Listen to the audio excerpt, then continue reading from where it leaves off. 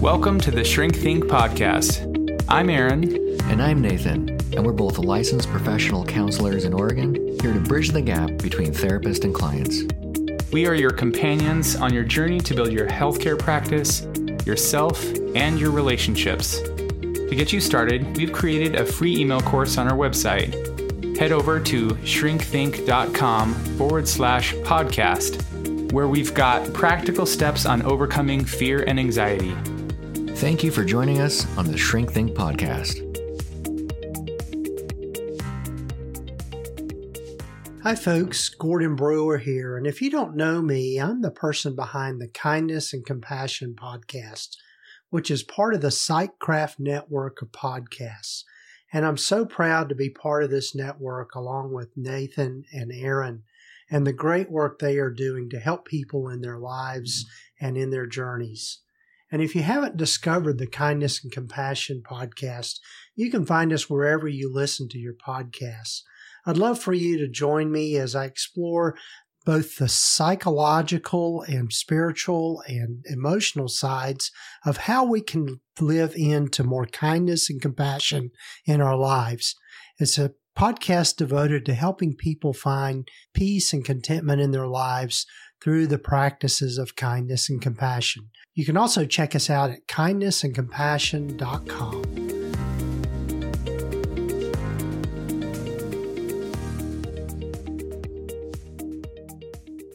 Hey everyone, welcome to the Shrink Think podcast. We are starting a new series here. I'm not sure exactly how often we'll get into this, but we'll try to kind of hit these back to back to back. Because ultimately, really, this could be probably its own podcast. And I know There is one, actually, I think. Yeah, there are. I mean, there are podcasts out there on this very subject. That's the only thing that they do. And so it would be really easy to spend 10, 15, 20 Months. Years, episodes just covering the Enneagram. And I know whenever I say that, people are like, the what? What is that? It's like performing for the camera here. Child at heart. The Enneagram, it's ENNEAGRAM, and it's describing the shape. It's like the circle with 9 points around it. And the points connect with certain other points on across from it or whatever. Ultimately creating this like diagram that describes 9 different personality types with each one with its own specific motivation and fear. And so before we get into like how that actually works, I want to just explain a little bit more about the Enneagram in terms of like, well, how is it, like, what is it? How is it different from other like personality tests or personality, surveys or whatever you want to call them, assessments. Essentially, the way I like to describe it is when you think about like the Myers-Briggs, the MBTI, Myers-Briggs type indicator, for example, out there, that one operates off of the big 5 personality, characteristic. Thank you. That's the word. And I can't remember what they are off the top of my head. I know my son Daniel knows them. He's a nerd about that. He knows all of it. Actually, I've learned a lot from him just having conversation with him. But it's the big 5. Those are pretty well researched and they're great. But I look at the Myers-Briggs as being the what of your personality. It's very concrete. It's static in that sense. And so these are the things that if you've ever heard of the Myers-Briggs, people would say like, oh yeah, what are your letters? You're like, I'm in ENTP. Yeah, ISFJ. Or ENFJ. ENFP. ENFP is the big one in counselor world. ACDC. No, that's not one of them. But it's like, what are all these letters? You know, they're essentially referring to like some introversion, extroversion, I versus E on one side of it. On the back end, you're talking about judging versus perceiving. That's another piece of it. And then on the middle, you've got these observer functions. Like, how do you observe information? Do you observe based on looking at patterns or based on gathering sensory information? That's going to be your N or your I. Intuition versus or sensing. And then also your decider function, like how do you make decisions? Is it based on feeling, like how you feel, or is it based on logic and rationality, which is the T, thinking? So that's how you get like the INFJ kind of a thing. So anyway, the Myers-Briggs, that's the what of personality. It's interesting. It's great stuff out there. I've always enjoyed taking that. And in case you're wondering, I am an EN, and I go back and forth between F and T, but ENFJ is probably where I usually land. I am an ENFP or an ENTP, depending on if I use toilet paper. Going to the bathroom. Right. I'm much more of a thinker there. Yeah, that's probably that's true. where the thinking happens. So that's the Myers-Briggs. Okay, the Enneagram. That's what this episode is about. The Enneagram, on the other hand, though, is about, it's the why of personality, which to me as a psychotherapist is fascinating, because I want to understand, why are you doing what you're doing? Why, when you say this or you do this or you didn't do this, where is that coming from? What made you think that way or choose those things? What are those motivations on the one side, or what are the fears that are driving you on the other side? So that's what the Enneagram is. It's looking at essentially each personality type has different motivations and fears behind why they do what they do, which is interesting because if you were to look at some of the personality types of the Enneagram, you might resonate with one or two of the numbers, maybe even a few of the numbers behaviorally. But if those motivations and fears are not the reason why you do something, that's not your number.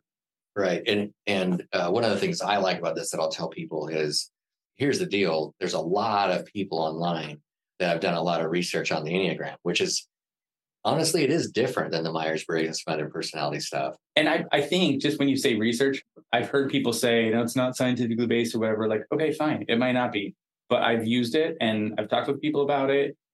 It's very, very helpful. And that's what we're going to talk about today, is how it can be helpful for you. Right, exactly. So that's the thing is there is an argument out there in Enneagram land that do you have to actually take an Enneagram assessment, or can you just look at your number and be like, that's my number? And like, we're not going to get into all that, but the part of the reason why I'm bringing it up is that there are so many people that have opined on this, put out websites, put stuff together, that when you get into this a little bit, you could be like, okay, my partner is a 4 and I'm a 1. So what are the common problems between a 1 and a 4? And there's a lot of stuff out there. I mean, the other thing that's cool is like there are websites that say what it's like when you are healthy, what it's like when you're average, what it's like when you're unhealthy. And so you can look at those and go, wow, you can kind of track where you're at, and other people can track where that's at. And it's what I've also said to people in light of that is, look, if you were to marry or couple with another 4, you are going to be dealing with these same types of things. It's not like this person you married or whatever is they just keep doing blah, blah, blah, and you hate it. It's like, well, some of that is natural to a 4, and some of that could be the way the unhealthy 4 works, but it kind of works to bring a little bit more distance and depersonalization to the whole situation, because you'd be like, okay, some of this is just wired in. So speaking of, Enneagram, and you're like putting into the application, right. Before we kind of dive into that, we'll get there in just a second. This can be a really helpful tool. I use it as a consultant with my consulting clients in their businesses and understanding themselves. So if you're a business owner, or even if you're an employee, or if you're just, a worker of some kind, you can know yourself and how you tend to operate, like what works for you, what doesn't work for you, some of the struggles you have. That's great just for your own self-awareness of like, oh, I need things to be this way. Or when this happens, I really struggle with that as a personality type. And it doesn't mean that you're pinned down. It just is giving you a description of like, this is how I tend to be. And then, as you said before, there are some movements that you can make toward health, or when you're more in stress, if you're more unhealthy, these are what your behaviors are going to look like. So it just can give you a whole lot more like awareness about what's going on.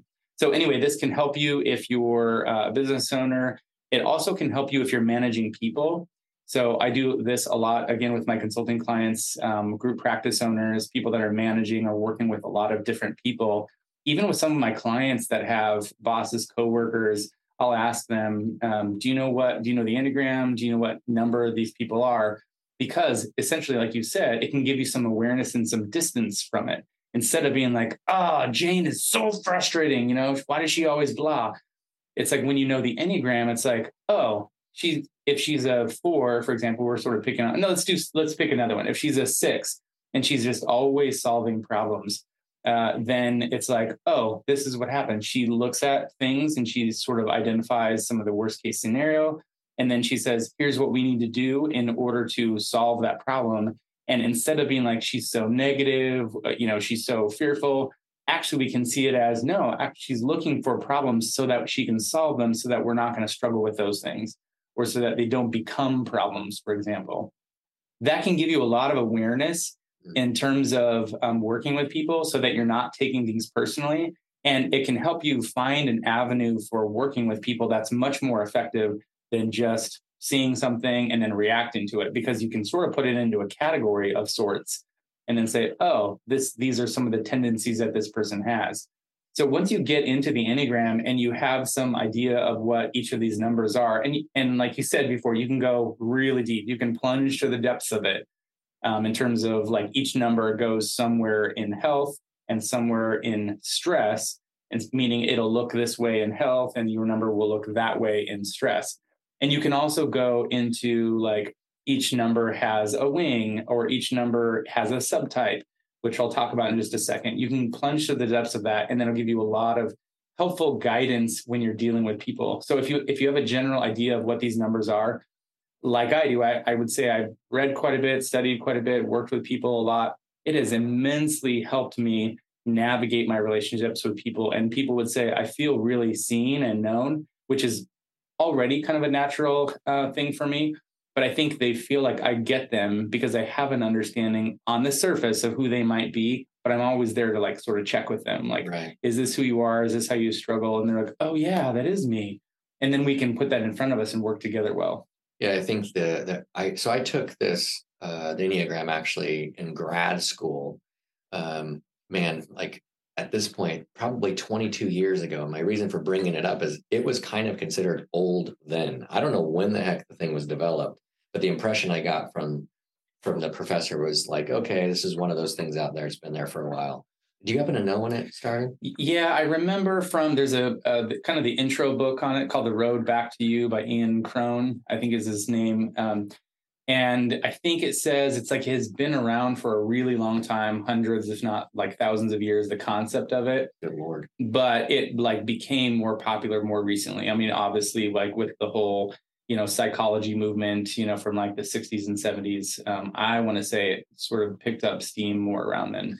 Yeah, I think how it's been helpful to me as a therapist, because I don't know as much about it as you do, but I've gotten sucked in, and it is true. Like I'll kind of like figure out this person's number just by talking with them, and then I start imagining things for them. They'll be like, "Yes, that's totally right." It just takes it a little bit of a layer deeper. I mean, I believe that I was doing fine before, but it is one of those things where it's like, you can get a lot more specific, even though granted it's surface, but you can get a lot more specific quicker. The other thing that's interesting about this, because they have these things called triads, which I don't really understand yet. But for example, my wife is for sure like in the body triad, right? So it feels to me like, as I understand it, that the way that she feels or experiences life is with her body, right? And so she might not even know that she's anxious until it floods her mind to be like, okay, that's it. We were driving down the road. She won't listen to this anyway. We're driving down the road, and I'm to where I'm tuned into her and at this point, and the radio will be like on commercials or something, and I'll start getting a vibe of like, oh, she's getting anxious. I'll just feel it, and all of a sudden she'll be like, what's going on? She turns the radio off because she just doesn't like the static type of a thing, but it doesn't occur to her until like all of a sudden. Let me jump into triads a little bit, and then I'll tell you about the numbers. This is just kind of an overview. My hope is that as we unpack this more, you guys will want to get interested in it and know yourself better and know your friends, your family members, even your children. They say not to type your children, but if you have older children, then it can be really helpful for those relationships. So just getting started, you've got this circle with all these 9 numbers around it, and think of them in clusters of 3. So these triads, tri is 3, right? So there are 3 triads of numbers, 3 clusters of numbers. And one of them at the top is the body triad or the gut triad. And those are the numbers 8, 9, 1. Now, just so you know, this is going to go all the way around. It's going to go 8, 9, and then start over at 1, 2, 3, 4, 5, 6, 7. And then, right, to complete the circle is your 8 and 9. So in the body triad, you've got 8, 9, 1. And that means essentially that these people are really in tune with their body, that their body, is essentially like the strongest indicator of how they're experiencing the world, or the strongest sensory kind of a thing that they get from experiencing the world.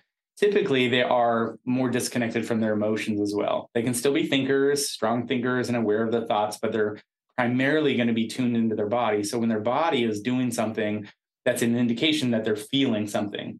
They don't necessarily know that, but that's how the body works. And emotions manifest themselves in the body, and that's what they experience primarily, right, is the body.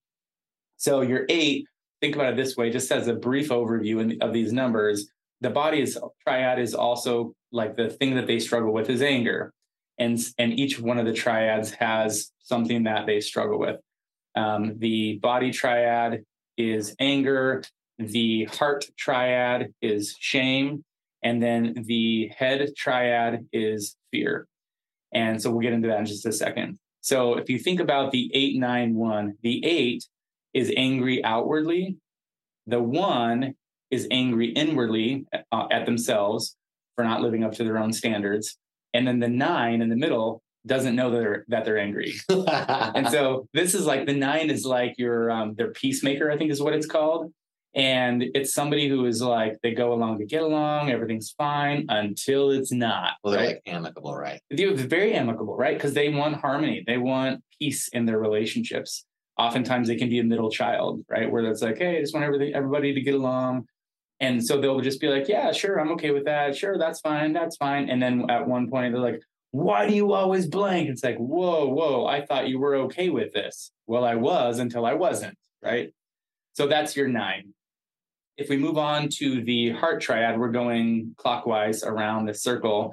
You've got the heart triad. So the 2, 3, 4 is the heart triad. And these people essentially are like big feelers. So the thing that they primarily experience the world through is their feelings. And they might be less connected to their bodies. They might still be connected to their thoughts as well, meaning they're not as connected to their bodies, meaning maybe they're not aware of what their body is doing.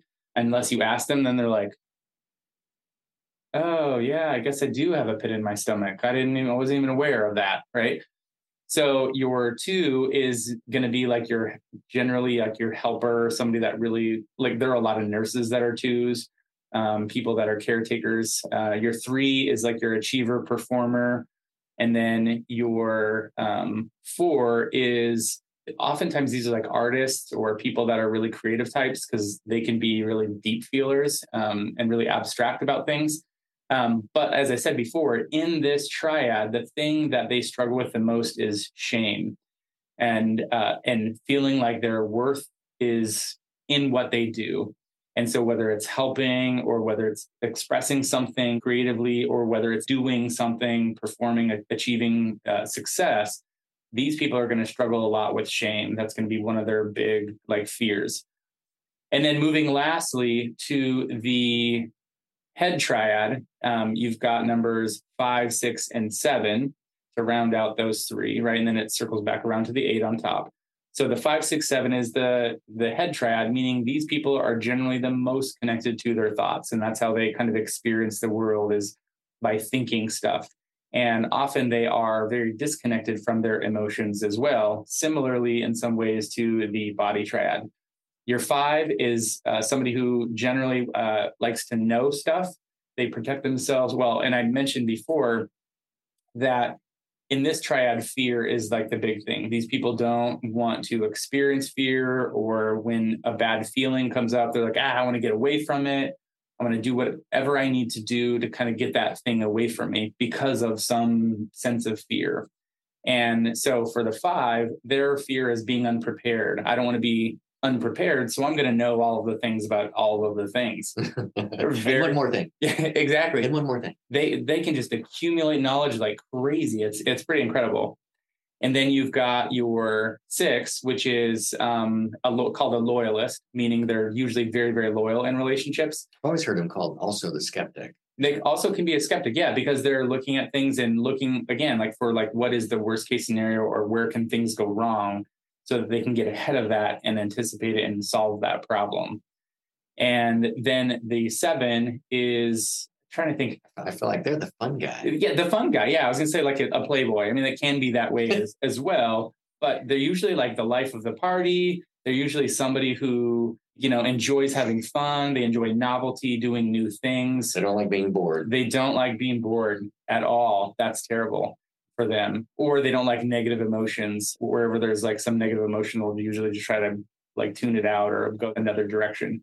So overall, you've got these 3 triads that kind of define different personalities and how they do things, some of the reasons why, but we can unpack that more in future episodes. But right now, we just wanted to give you an idea that there's this Enneagram out there. And if any of this sounds like you, I want to encourage you to keep listening, because we'll unpack this. And I want you to explore more, because you can understand a lot when you know your number and why you do the things that you do. Yeah, one of the things too, I wondered if we probably could give some people some helpful places to go.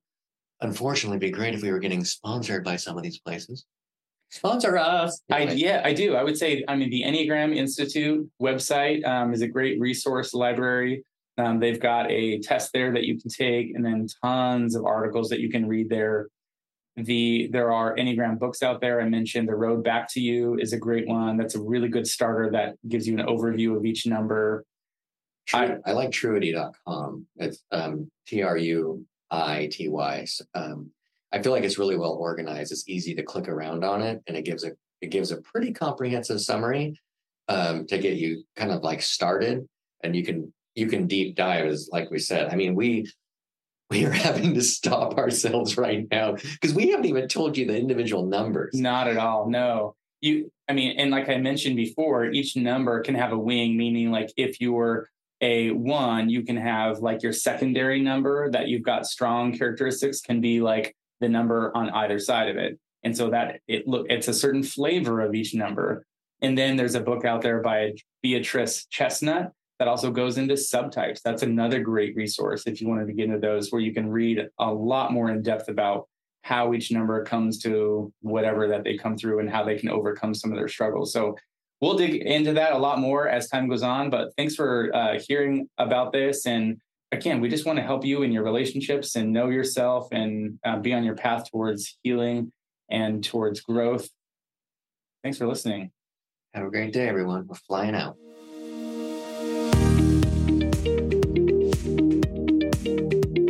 Thanks for listening to our show. Don't forget to head over to Apple Podcasts, Spotify, Stitcher, or wherever you get your podcasts to leave us a review and subscribe to our podcast so you never miss an episode. You can also visit our website at www.shrinkthinkpodcast.com/course and sign up for our free email course, 9 Ways to Overcome Fear and Self-Doubt. And you'll get 9 weeks worth of customized, practical strategies you can use to get past the fear that's holding you back in your life. Thanks again for listening.